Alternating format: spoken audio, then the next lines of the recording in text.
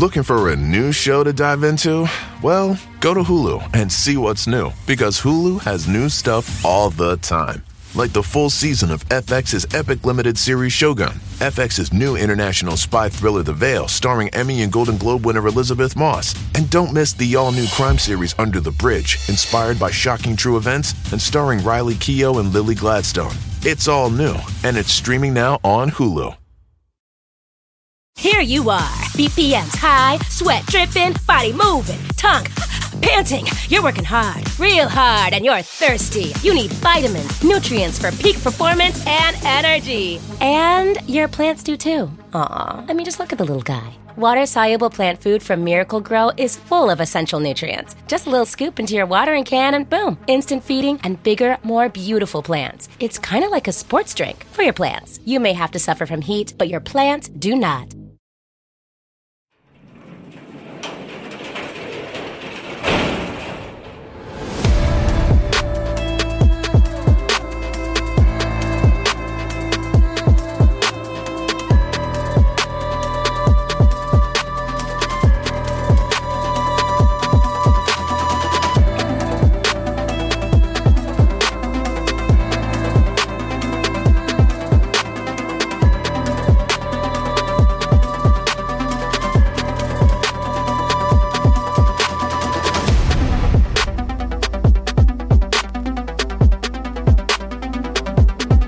Welcome to True Crime Garage. Wherever you are, whatever you're doing, thanks for listening. I'm your host, Nick, and with me, as always, is a man that's not going to be scared just because somebody's mind has jumped the tracks. Here is the captain. But I'm deathly afraid of clowns. It's good to be seen, and it's good to see you. Thanks for listening. Thanks for telling a friend.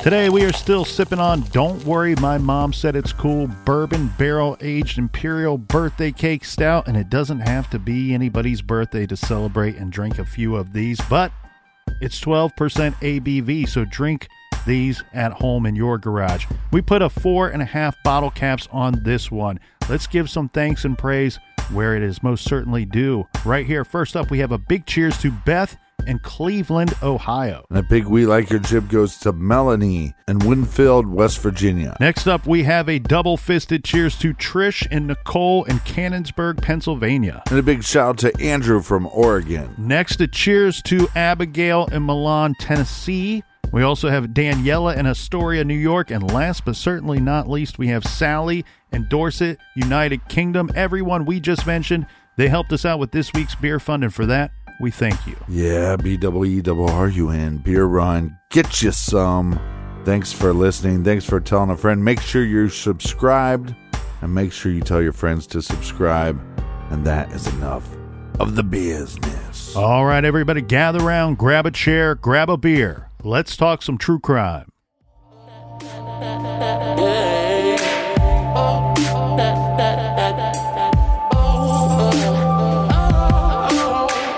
Where we left off yesterday, Captain, is with the accidental, or what appears to be an accidental death, of Ron Gillespie driving his truck August 19th, 1977. Am I saying 100% that there was no foul play involved? No. I don't think anybody can say that for certain. However, the evidence shows and stacks up that this does appear to be an accident. And if there was anybody else involved, the police, the sheriff's department, and BCI could not find any evidence of such. Right, and the police have to rule this an accident based off the evidence. And when people talk about a cover-up, again, what would be their motive? What would be the whole police department and the sheriff and everybody else involved, coroner, everybody else involved, what would be their motive to cover up this accidental death for the superintendent or a bus driver? It doesn't make a lot of sense to me that there would be a cover-up. And in regards to Sheriff Dwight Radcliffe, I want to point something out here. This name may sound familiar to our longtime listeners because we gave him a shout-out in episode 396 in May of 2020 when Dwight Radcliffe passed away. We gave him a shout-out because Dwight Ratcliffe was not only the sheriff of Pickaway County, he was the sheriff from 1965 until 2013. He was the longest serving sheriff in the entire country, in the United States. And I understand that does not make him a perfect man nor a perfect sheriff. However, what I see here, Captain, when we reviewed the information is rather than looking for reasons that this was a cover-up, what I found were reasons that the sheriff's department was looking to prove that there was no foul play to themselves. Right. By sending the gun to BCI, sending the ammunition to BCI. Had there been foul play or had they suspected foul play, they would have followed up on that. Yeah, because they want to solve why these individuals are getting harassed by this letter writer. And again, let's go back through a couple pieces of evidence. His blood alcohol level was 0.16. Family is surprised. They go, hey, we're surprised by this because he's not a heavy drinker. Well, if he's not a heavy drinker, then 0.16. He might not be able to operate a vehicle to the best of his ability. Also, not wearing a safety belt. Yes, and to be clear, basically thrown from his truck. Maybe if he's wearing the safety belt, he makes it through the accident. And to be clear, no one should be operating a vehicle with a 0.16, especially here in the state of Ohio, where they've decided 0.08, half of that, is past the legal limit. Mm-hmm. Now, the next stop in our timeline would be 1983 per the Unsolved Mysteries timeline that we reviewed earlier. 1983 in February is when the attempt is made on Mary Gillespie's life, when she finds the nasty sign that has words and statements so nasty and terrible on it that she has to tear it down. And if the booby trap would have worked, it would have triggered the trigger on that gun and fired a shot in the direction of her and her head as she removed that sign. Mm-hmm. However, that is 6 years later. It's 77, the time of Ron Gillespie's accident. It's 83 with the attempt on Mary Gillespie's life. There is a lot that goes down during that span of time, and we're going to go through that. And this whole time, Captain, that whole time frame, there are letters that are continuing. There are suspicions that are going on in town about who could have tried to kill Ron Gillespie or who was responsible for that truck accident. Who is responsible for these letters, and how long are they going to continue for? Mary Gillespie that has claimed that there is no affair happening, but now her husband has passed away. And the superintendent, he is now going to get a divorce. We could assume if he had a nice relationship before these letters, that these letters made his relationship a lot more complicated. Yes, regardless of the dynamics of that relationship, I would guess so. Now, it's the late 70s when Gordon Massey and his wife split up. And at some point, Gordon Massey and Mary Gillespie say, yes, we did have a relationship. Their statement has always been that the relationship started after the letters. A better date for when that relationship started, I don't have for you. It's never been provided as far as I could find, other than the simple statement of, we didn't start up this relationship until after the letters started. So the other statement would be, it would be after Ron Gillespie's passing. Mm-hmm. You can question that as much as you want. I'm fine with it. I think that there's plenty of room for speculation there. That can be a hard thing to believe. I have seen situations like that, witnessed situations like that in my own life. So I can believe them. I don't 100% believe them. However, I don't look at this situation and see Mary Gillespie being responsible for Ron's death. And I don't see what others are looking for, whether they say, well, Mary or even Gordon Massey could be sending these letters when the letters started. Well, that doesn't make any sense. Why would Gordon Massey threaten his own career, his own job by sending these letters? They were sent to his boss before they were even sent to Mary Gillespie. Mary would be threatening her marriage or threatening her job as well if she were sending the earlier letters. Yeah, and again, it's a small town, so you screw up, it's not just as easy as getting a job somewhere else. you become a stain on that community. The other person that we mentioned in yesterday's episode, Captain, that was possibly tied or at least suspected to by the Gillespies anyway to be involved in these letters is David Longberry. David Longberry resigned from his position with the Westfall School District as a bus driver. He resigned in October of 1981, October 22nd, actually, of 1981. Mm-hmm.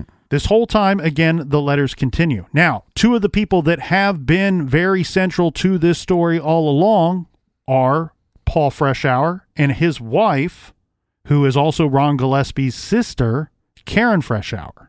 To this point, their only involvement in the story, because on our timeline we've not gotten to the attempted murder yet, is that they have been trying to help the Gillespies through their problem, through this issue of receiving these strange and threatening letters. We did say yesterday that the letters, what we do know, when they were being mailed, were coming from Columbus, Ohio, from Postal Hub 430. C-Bus. Shout out to my favorite postal carrier in Columbus, Tim Williams, Mr. Speedy Delivery himself. And pretty badass on the keyboards as well. Paul Freshour and his wife, Karen, lived in Grove City, Ohio. They were super tight with the Gillespies. Paul worked for Budweiser at the Anheuser-Busch plant in Columbus, Ohio. He worked there as a quality control officer or agent, whatever you want to call them. In 1982, him and his wife, Karen and Paul, they filed for a divorce. It was in early 1983 in February when the attempt is made on Mary Gillespie's life. And I think we should go through that because there's a lot of questions there, and you posed some of those questions yesterday. First off, we need to paint the picture. She's still driving her bus route at this point. Mary is. Correct. The sign that she discovers is at the end of the day. Okay, this is not on her morning route. This is in the afternoon. A description of this sign should be as such. It's a nasty sign that she sees spots and decides she's going to take it down. However, it's rigged to this booby trap, right? It's a very crude booby trap. She doesn't know that, though, at the time. Correct. That's exactly right. But what does it say anyways? I don't know what the sign says. So, yeah, I don't believe there's a sign until people tell me what it says. So until they tell me what it says, nasty sign, don't buy it. What do you mean? Don't buy that there was a sign. Or a booby trap? No, I believe there's a booby trap. I don't believe there was this horrible. I mean, supposedly there was a bunch of signs, and they were all on this street, but it wasn't a main street, right?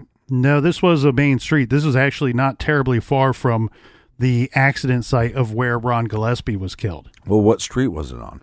I don't have that in my notes. So, but you're also getting that there was more than one sign.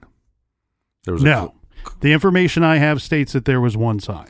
See, what I heard was that there were signs on both sides of the street, multiple, a couple here, a couple there, like definitely trying to get her attention or anybody's attention that would go down that road. That could be the case. Then the issue then becomes for me, and I think other people will feel this way as well.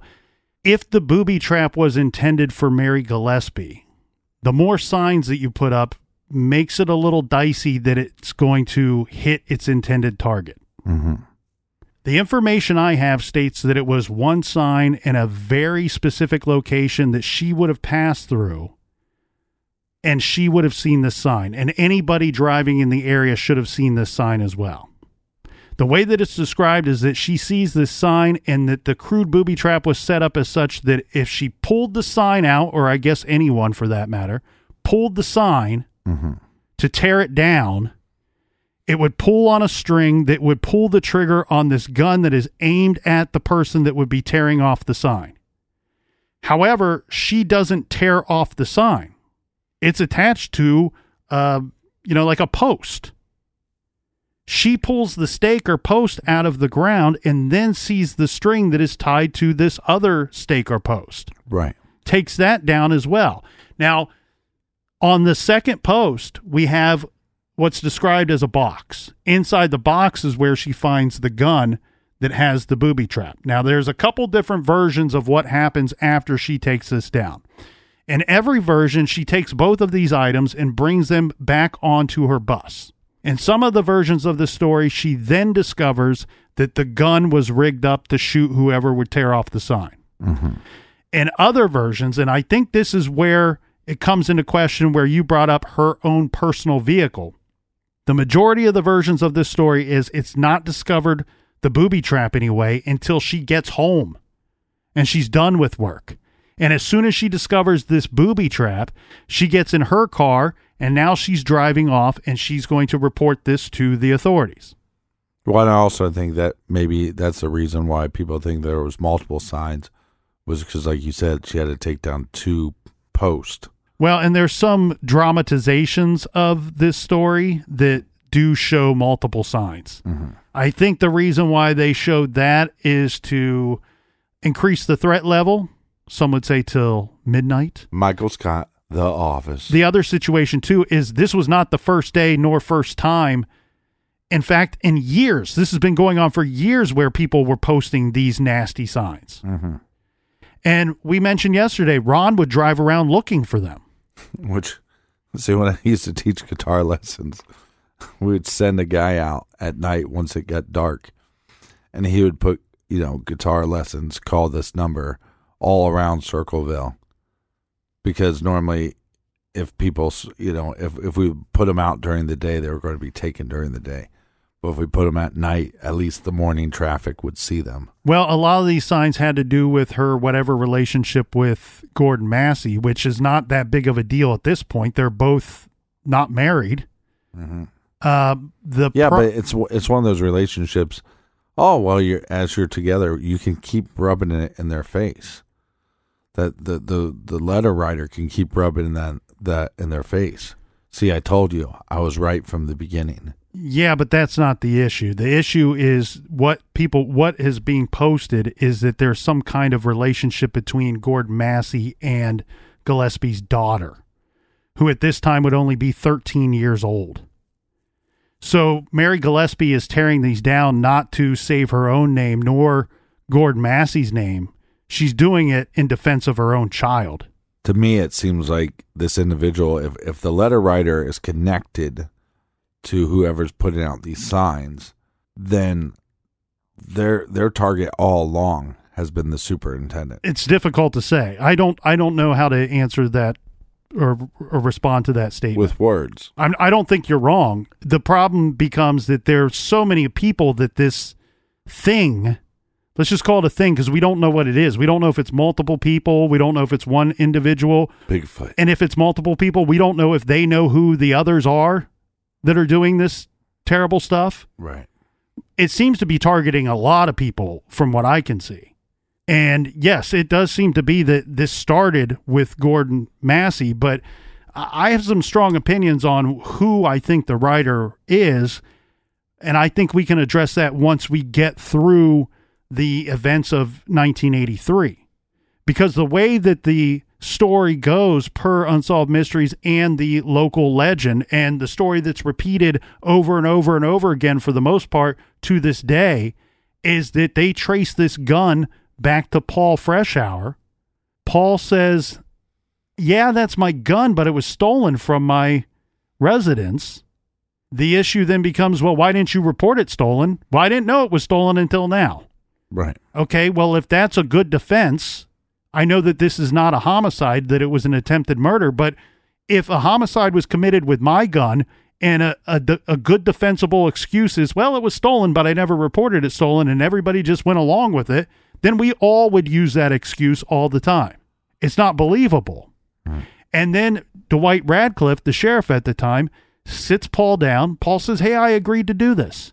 And he shows me some of the letters in the envelopes that are coming from the Circleville writer and says, you know what, try to mimic this.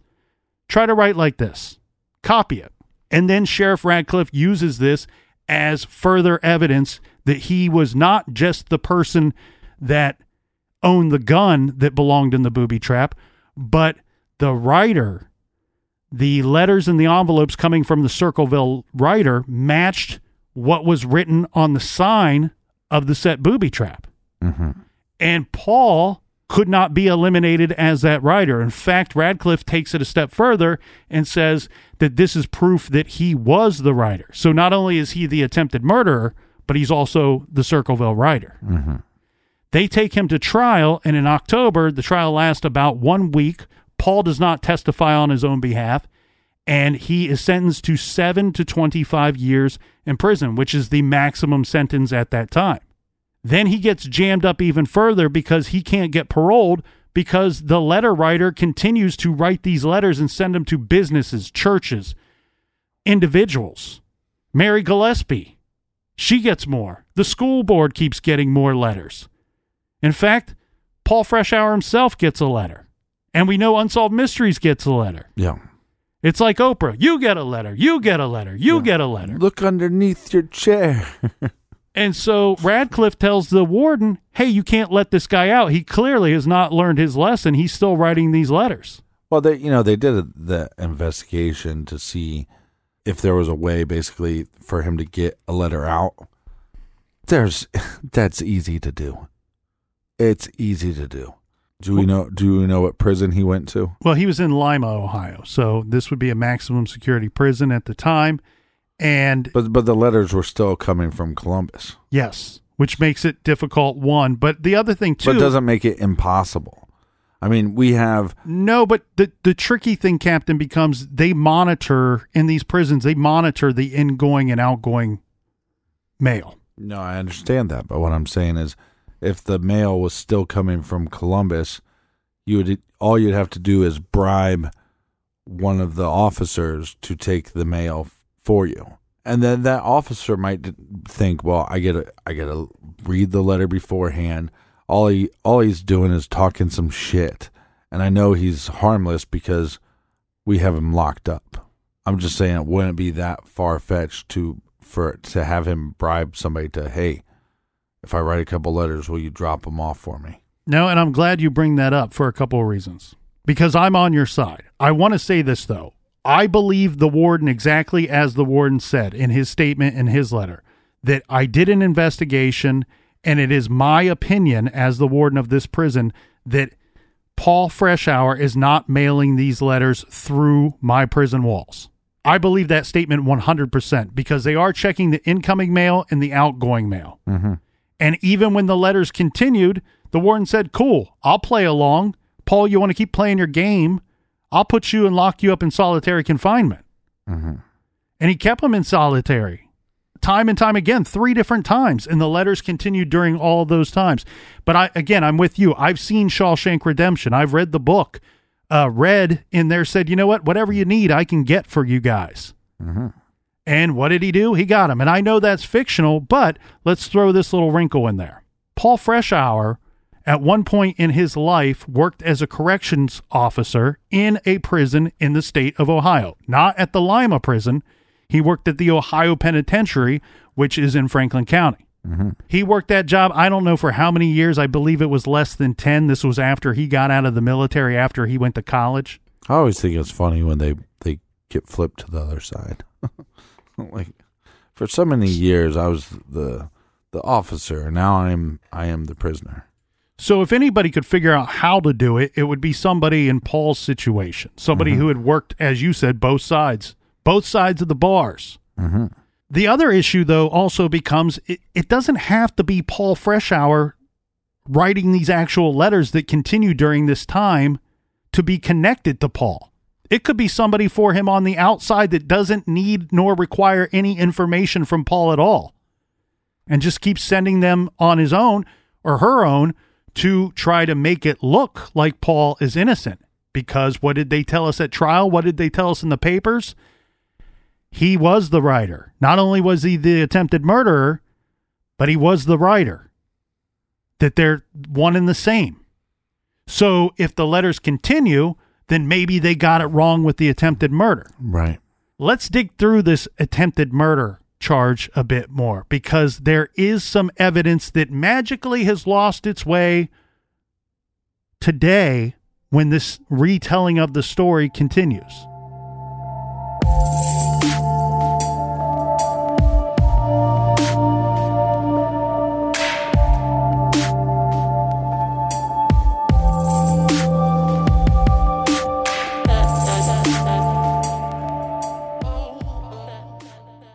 Do you want to set your child up for success? Of course you do. That's why you need to check out IXL Learning today.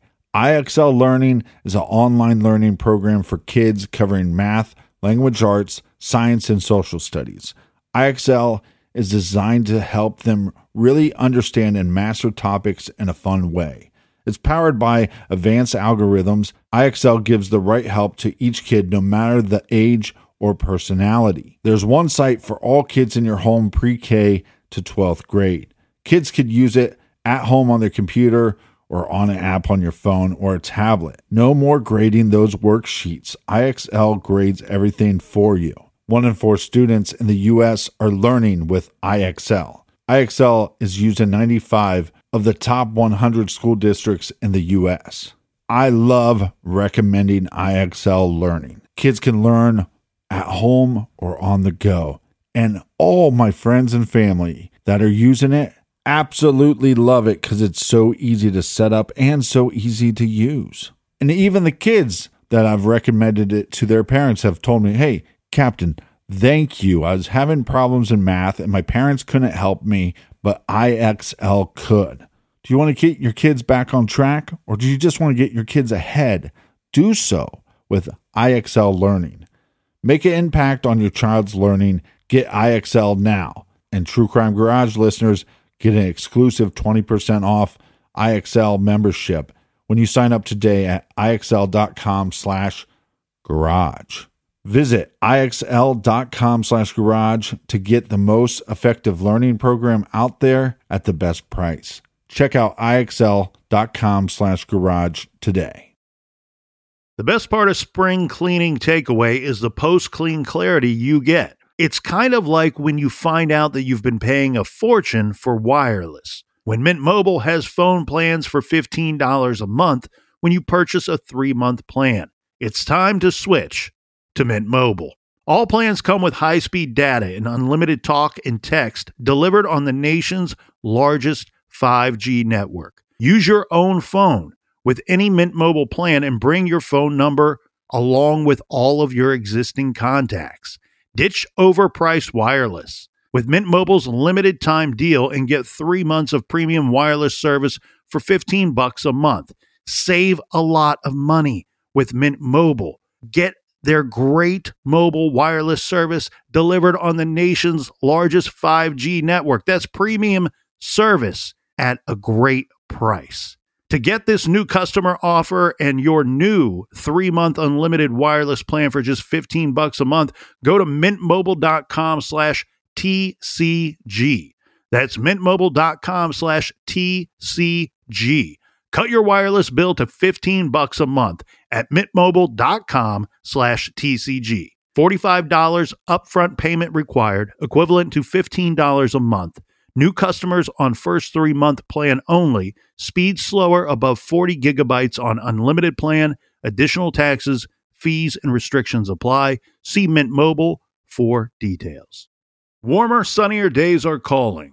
Fuel up for them with Factor's no prep, no mess meals. Meet your wellness goals in time for summer thanks to the menu of chef-crafted meals with options like Calorie Smart, Protein Plus, and Keto. Factor's fresh, never frozen meals are dietitian approved and ready to eat in just 2 minutes. So no matter how busy you are, you'll always have time to enjoy nutritious, great tasting meals. With 35 different meals and more than 60 add-ons to choose from every week, you'll always have new flavors to explore. Crush your wellness goals this May with dietitian approved meals and ingredients that you can trust. Make your day delicious. From breakfast to dessert. Stay fueled with easy, nutritious options. Treat yourself to restaurant-quality meals that feature premium ingredients like filet mignon, shrimp, and blackened salmon. I am new to Factor, and I have been loving every minute of it. I have a problem, and it's called lunch. Some days I need to pack a lunch, and some days I work from home. Whether I'm at home or whether I'm on the go, Factor is fueling my lunch from now on. Head to factormeals.com/truecrimegarage50 and use code truecrimegarage50 to get 50% off your first box, plus 20% off your next month. That's code truecrimegarage50 at factormeals.com/truecrimegarage50 to get 50% off your first box, plus 20% off your next month while your subscription is active.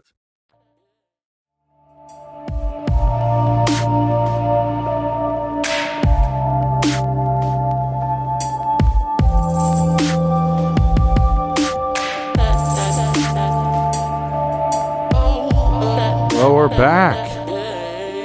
I didn't go anywhere. Well, you should have. Tall cans in the air. Cheers to everybody. You should have front went and somewhere. back, side to side. Oh, by the way, if you would like to receive some mail from us, make sure you sign up on our mailing list. That's right. That's right. We will try not to send any booby traps. So here's some issues with Paul's guilt and with his innocence that we should point out. Mm-hmm. First off, we had several people at his trial that testified as to eyewitnesses of what they saw that day where the sign and the booby trap was set up. Yeah, but we have issues. We always seem to have issues. The issue became a couple of things. One, Paul did not go to work that day. We know he worked in Columbus, so that would have been a really good day for Paul Freshour if, in fact, he was innocent to go to work. Yeah, and that, it would have been a 20, 30-minute drive for him. The Anheuser-Busch plant is North Columbus. It would have been an hour for him to get to this location. And he worked long days as a quality control officer. He worked 50 hours a week up in North Columbus. Yeah, but if he didn't go to work, he's coming from his home in Grove City.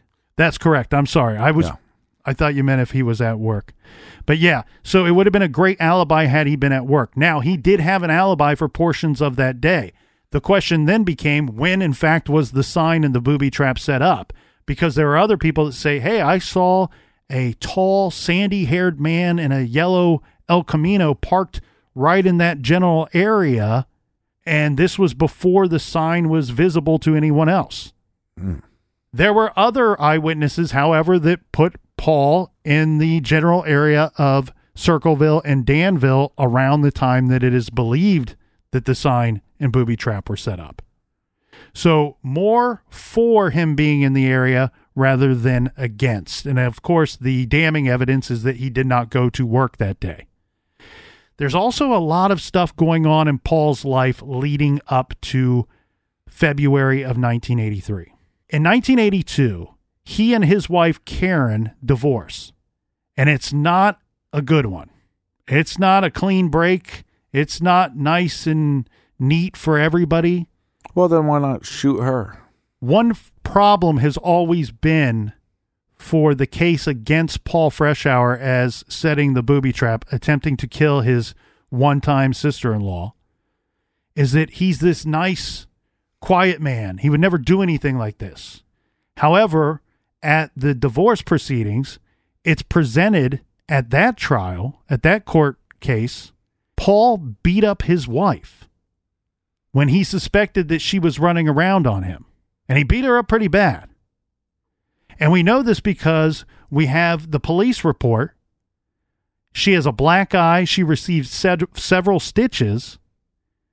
And this is not a he said, she said situation.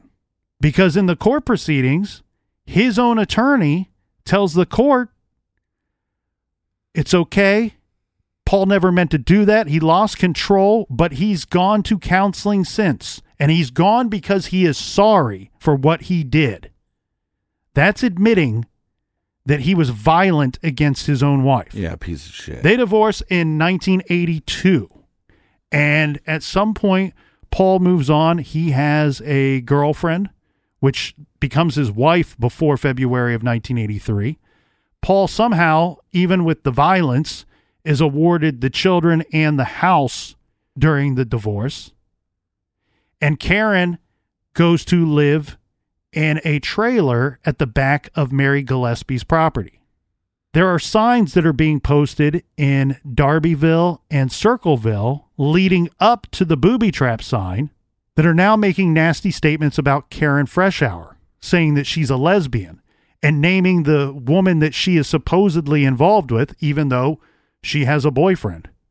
Mm-hmm. And she goes so on you can have a to boyfriend remain. and a girlfriend at the same time. That's true. I mean, all of the stories we cover, you can have a husband or a wife and a boyfriend and girlfriend at the same time. I'm pointing part of this out, though, because there are a lot of people that believe that Karen Freshour could have been the letter writer. Well, I mean, just because there's some nasty signs about her, it's like you got to take a couple for the team. My look, when I look at these letters, I mean, just going off, I want to know your opinion.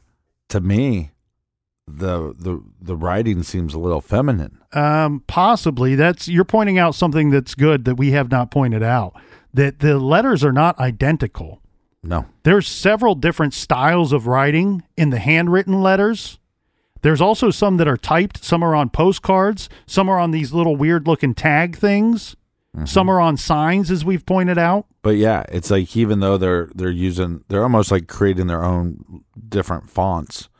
But even the one font where they're using like really boxy letters, it still looks like more likely that a female would have wrote that than a man. I don't think in my opinion, I can't apply gender to any of the writing. Well, that's because you're not an expert, okay? So once Right. you become an expert in junk science. I'm in a room full of experts. I happen to not be one of them. Mm-hmm. So the thing here, though, Captain, would you agree that... No. Would you agree that saying that Paul Freshour was not the letter writer does not then make him innocent of the attempted murder charge? Yeah, but it's also, I mean, the reason why Karen makes sense is because she would have opportunity to get his gun.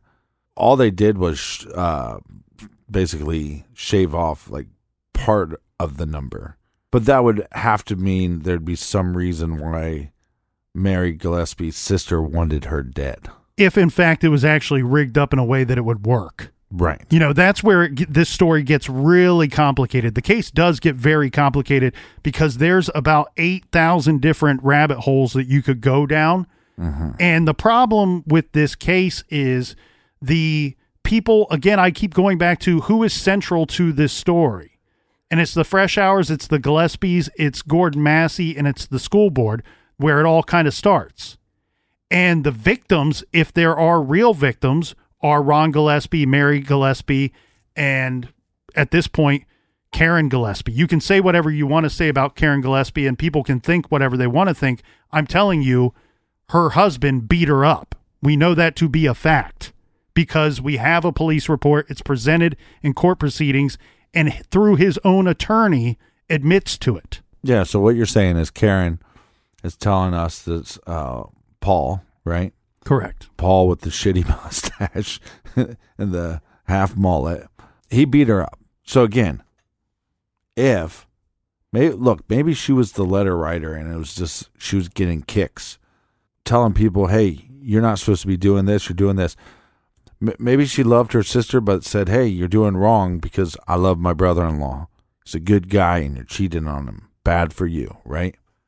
But then your husband beats you up. Maybe, and let's look.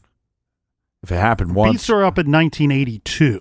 Right. The letters start in 76, early 77. I understand that.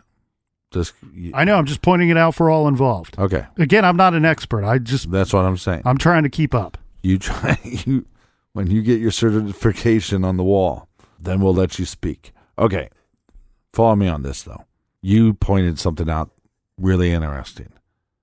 Was this booby trap even going to work? It seemed like it would, hypothetically, right? But it didn't.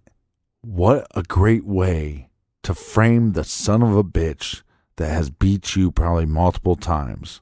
You see what I'm saying? You're now you're out of the relationship. For all we know, he can't let it go. He might still be harassing her here and there, and she goes, "Hey, I'm going to set this trap up with his gun, and he's going to go to jail for this." I agree. If Paul Freshour was set up, it had to be somebody extremely close to him, somebody that had access to that gun that, as he just said, I don't know when it disappeared. Someone stole it from me. That's how inside the person would have to be. Well, if you're the letter writer and I'm right, write us a note. The thing Let is, us though, know that we're right. you're talking to a room full of people, and I don't mean here in the garage. I mean, I don't believe for a second that there was anything short of at least half a dozen people writing these letters. Really? Because why would Karen Freshour, why would she be the original letter writer? I don't believe the person that started the letter campaign back in 77 was the same person that was still writing the letters in the late 90s. Yeah, if there's hundreds, maybe 1,000 of these letters, yeah, you're going to have multiple writers. Because also it'd be so easy, like you hate your job, your boss is a little bit of a cunt muffin, so you're like, hey, I'm going to write him a note, get all my grievances out, get my point across, and they'll just assume it's a part of these other letters. So I'm going to be covering myself up. Well, the issue for me becomes with Karen being the letter writer for the entire campaign.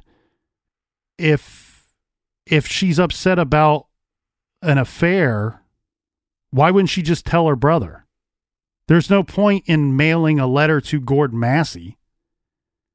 And take it a step further. Yeah, but if you start with that, hey, I know, hey, you stay away.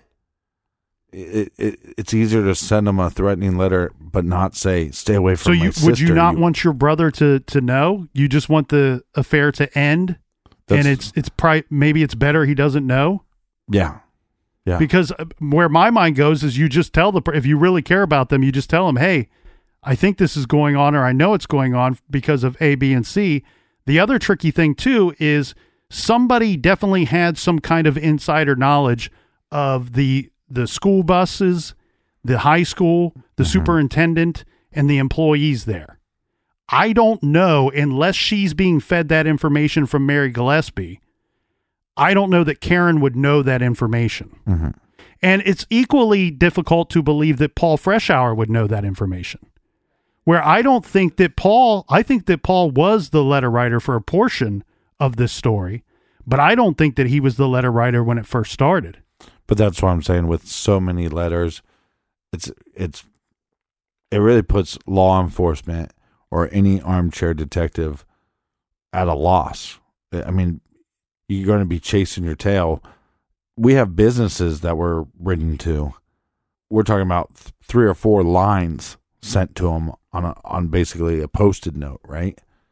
I think a lot of those are just random people that knew, hey, as long as I go up to Columbus and send it from Columbus, people are going to assume this shit's coming from the Circleville letter writer. Well, and in some cases, they're just simply placed in mailboxes. They weren't mailed at all. Right. The early letters were all coming from Columbus. Mm-hmm. The majority of the letters that were being sent and received while Paul was in prison are coming from Columbus, but not all 1,000 are actually mailed and through the system itself. Well, but the reason why you wouldn't tell your brother-in-law is that it's your brother. It's not your brother-in-law. If you're Karen. Yes. If you're Karen, then it's your brother.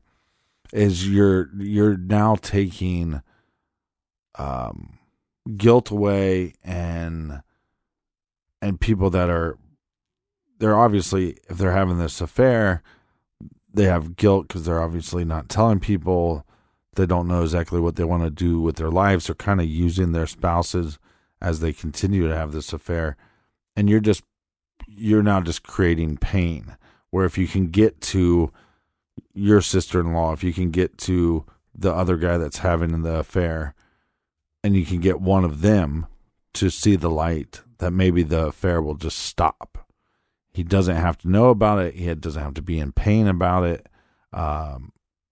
And they could just move forward. But you end up telling him anyway. Well, because nobody did anything.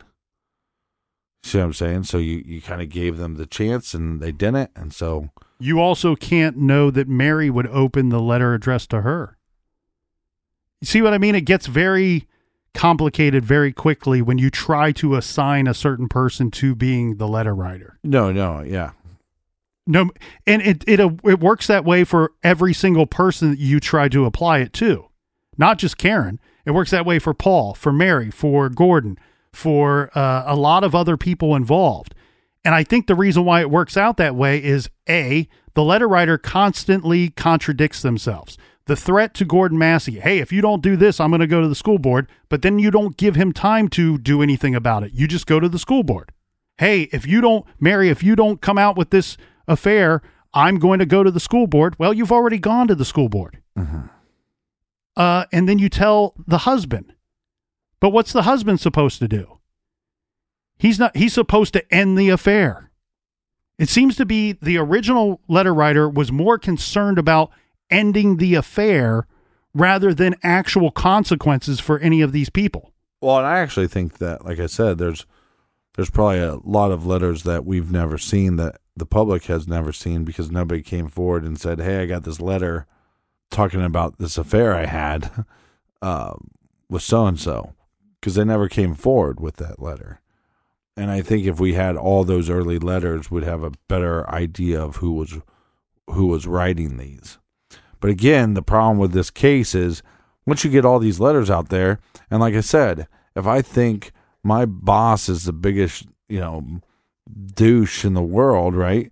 I can write him a letter in this style and get away with it. And how many other people in that town decided, well, I can do the same thing? Now, take that same logic and go, in 82, I'm beat up by this little bitch of a man that thinks he can put his hands on women whenever he wants. And I'm tired of his shit. And maybe he's threatening her even afterwards and decides to set him up. It's not impossible. I find it difficult there again to believe that Karen would be the letter writer based off of the nasty things that were said about her on the signs. No. Did you not hear what I said? Has nothing to do with her being the letter writer. It's now an opportunity. Oh, some people are questioning whether Paul is the letter writer. Let me set up this scenario using his gun that I stole from him. Right. And make it seem like these signs were set up. And it didn't seem like there was a lot of eyewitnesses that saw those signs. There's some reports of, oh yeah, I think I might have saw this, but then she collects that evidence, and what does she find? A booby trap that does not work for whatever reason, and she takes it back, and it just so happens to be Paul's gun. And what a great way for, Karen, or possibly Mary and Karen, to set up so this son of a bitch goes to jail. See what I'm saying? Oh, I agree. Because many if some people son of a have thought bitch that. beat up my sister, and she came to me and said, hey, I got this little ruse, because they're not going to put him behind bars. They're not going to protect me. I'm going to protect myself. I could totally see going, okay, yeah, that makes a lot of sense. And then it's his gun, and if they think he's the writer, this guy goes to jail. I get what you're saying, and many people have thought that. And it's certainly an interesting angle to look at. Many people have said, you know what, maybe Paul is innocent here, and maybe Paul's the actual hero, and Karen is the villain all along that we should have been looking for when we thought Paul was the villain. Well, I mean, Paul's a villain in my eyes. I mean, you don't put your hands on women. There's a couple things that get, again, conveniently left out from the story along the way. One, the incident of Paul actually being a violent man on record when people say he's not capable of such horrible things. So the gun itself is lab tested so they can come up with the serial number to trace where it came from.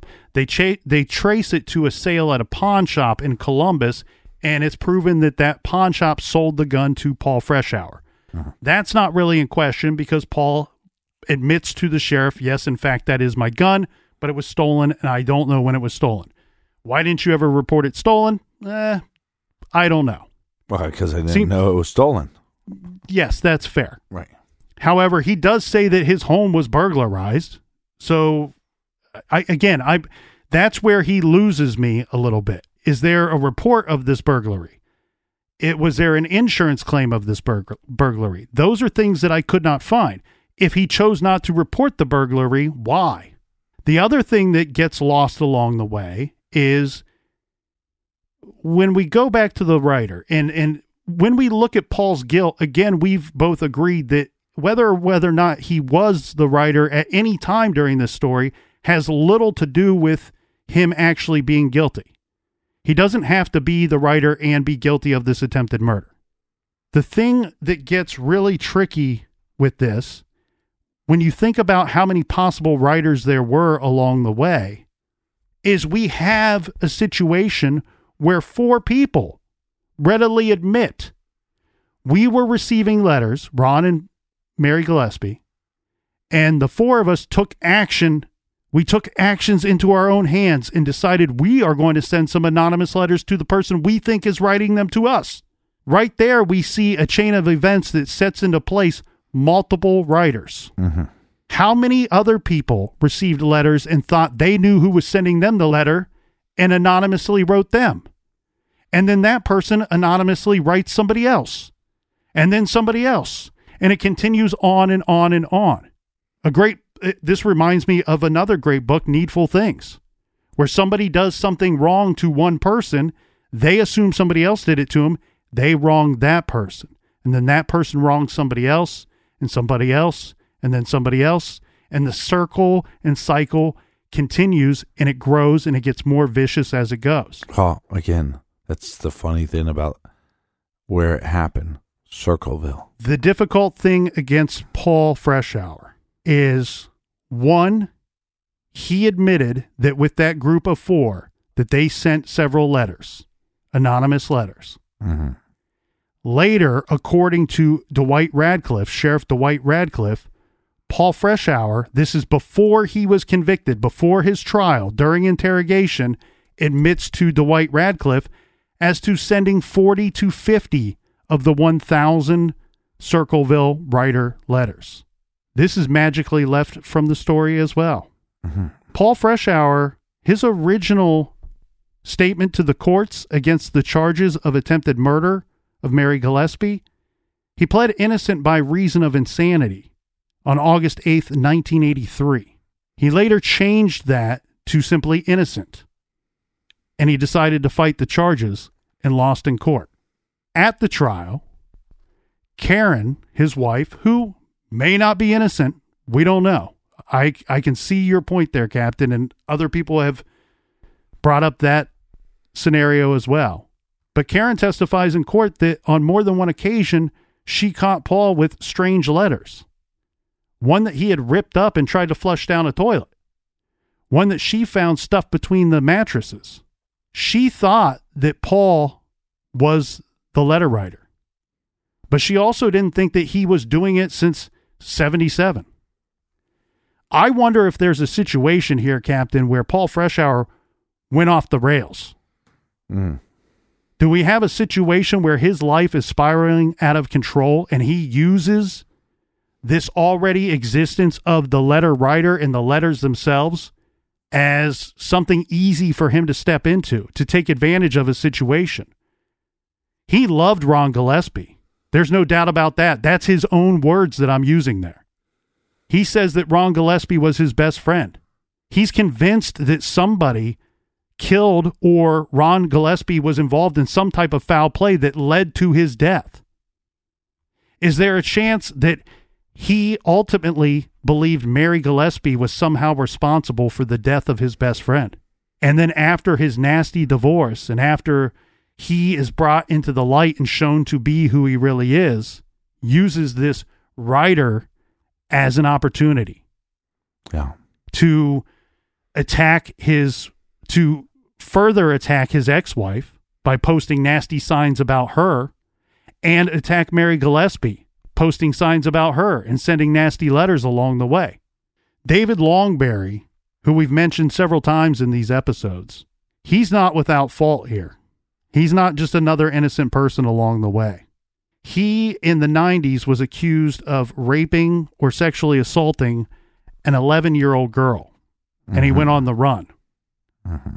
I couldn't find exactly what happened to him or confirmation of such, but the story has always been that he hung himself somewhere in Texas. I happen to wonder, Captain, I'm not going to sit here and pretend to know who the writer was. I'm not going to sit here and pretend to say that Paul was 100% guilty, or that Ron Gillespie died 100% in a one-car accident that involved nobody else. But it looks to me to be a situation where Paul was guilty of what he was charged with. And Ron's unfortunate ending was probably just an accident. I also think that there's a good, strong chance David Longberry, who resigned in 1981 and who worked for the school system in 76 and 77, 78, and leading up to 1981, knew the inner workings of such. He may have been the writer or one of the writers in the beginning. And I think Paul was probably one of the writers at some point along the way. Maybe in 82, 83. Maybe he figured out a way to continue to write them or had someone on the outside. That's the other thing here, too, that I think gets missed. People assume because the letters continued that it couldn't have been Paul. They also assume that he had to have been getting letters out of prison. He doesn't. Somebody could have helped him on the outside with getting no information from Paul at all. No help from Paul at all. Mm-hmm. Nothing. Well, and when people say, well, he got a letter, I mean, if he was the letter writer, he could just go, well, look, guys, I got a letter. So I did. Yeah, he does this. Hey, guys, I got a letter. I just finished writing it. No, but that's what makes this case so complicated. Like what you were saying. Is there one writer or multiple writers? And are the writers even aware of each other? Or are they all using each other as a pawn to not be caught as the main writer? And a lot of times we should point out the writer's not committing any actual crime. Right. To send somebody a letter saying, hey, I know your secrets, that's not a crime. Sounds like a good time. You have this whole situation with this car accident. Was that caused or was it an accident? Was it? So that becomes a twist. And then you have this whole possible booby trap that was set up. And then how many other little stories that have just been left behind in the past of the Circleville letter writer, of other possible wrongdoings happening. One of the stories that has been left behind, and I would like to highlight it before we wrap up here today, Captain, is that in March of 1992, Chief McKean, he's the police chief in Grove City, where Paul Freshour one time lived. He actually went back there and lived after he got out of prison, and he passed away while still living in Grove City all those years later.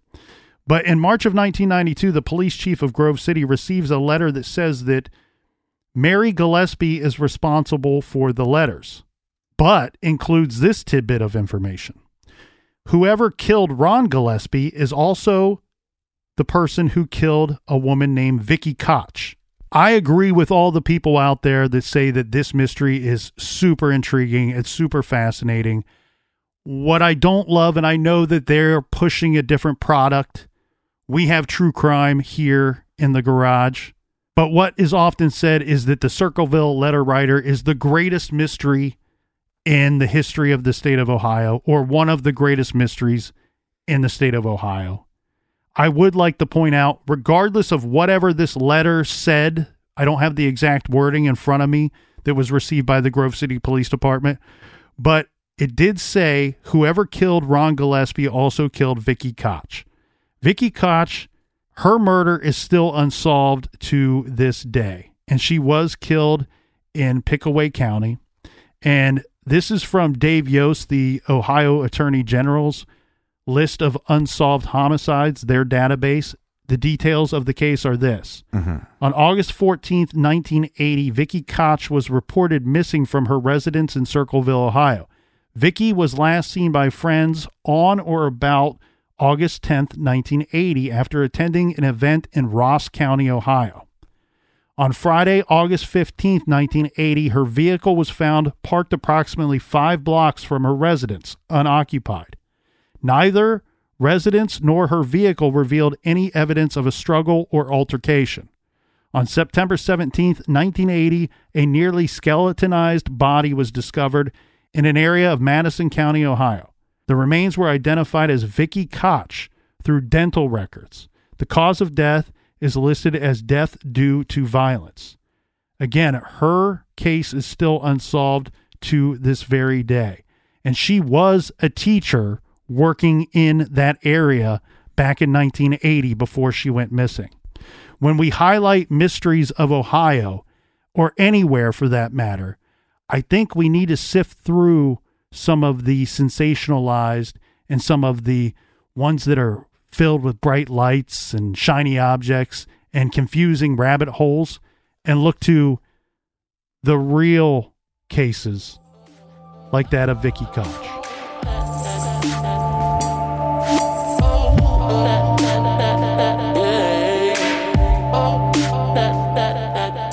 Thank you, our friends, for joining us again for another fascinating case. If you need more True Crime Garage in your earballs, check out our bonus show called Off the Record. That's on Stitcher Premium. Colonel, do we have any recommended reading for this week? This week we are recommending a great Ohio true crime book. It's titled Murder and Mayhem in Dayton and the Miami Valley. This features several different true crime stories from the Miami Valley area of Ohio, which has a rich but gruesome and bloody history. So, check out Murder and Mayhem in Dayton and the Miami Valley by up-and-coming true crime author Sarah Kushel. Find that great title and others on our recommended page at truecrimegarage.com. Much love to you guys. I'll see you here in the garage next week. And until then, be good, be kind, and don't litter.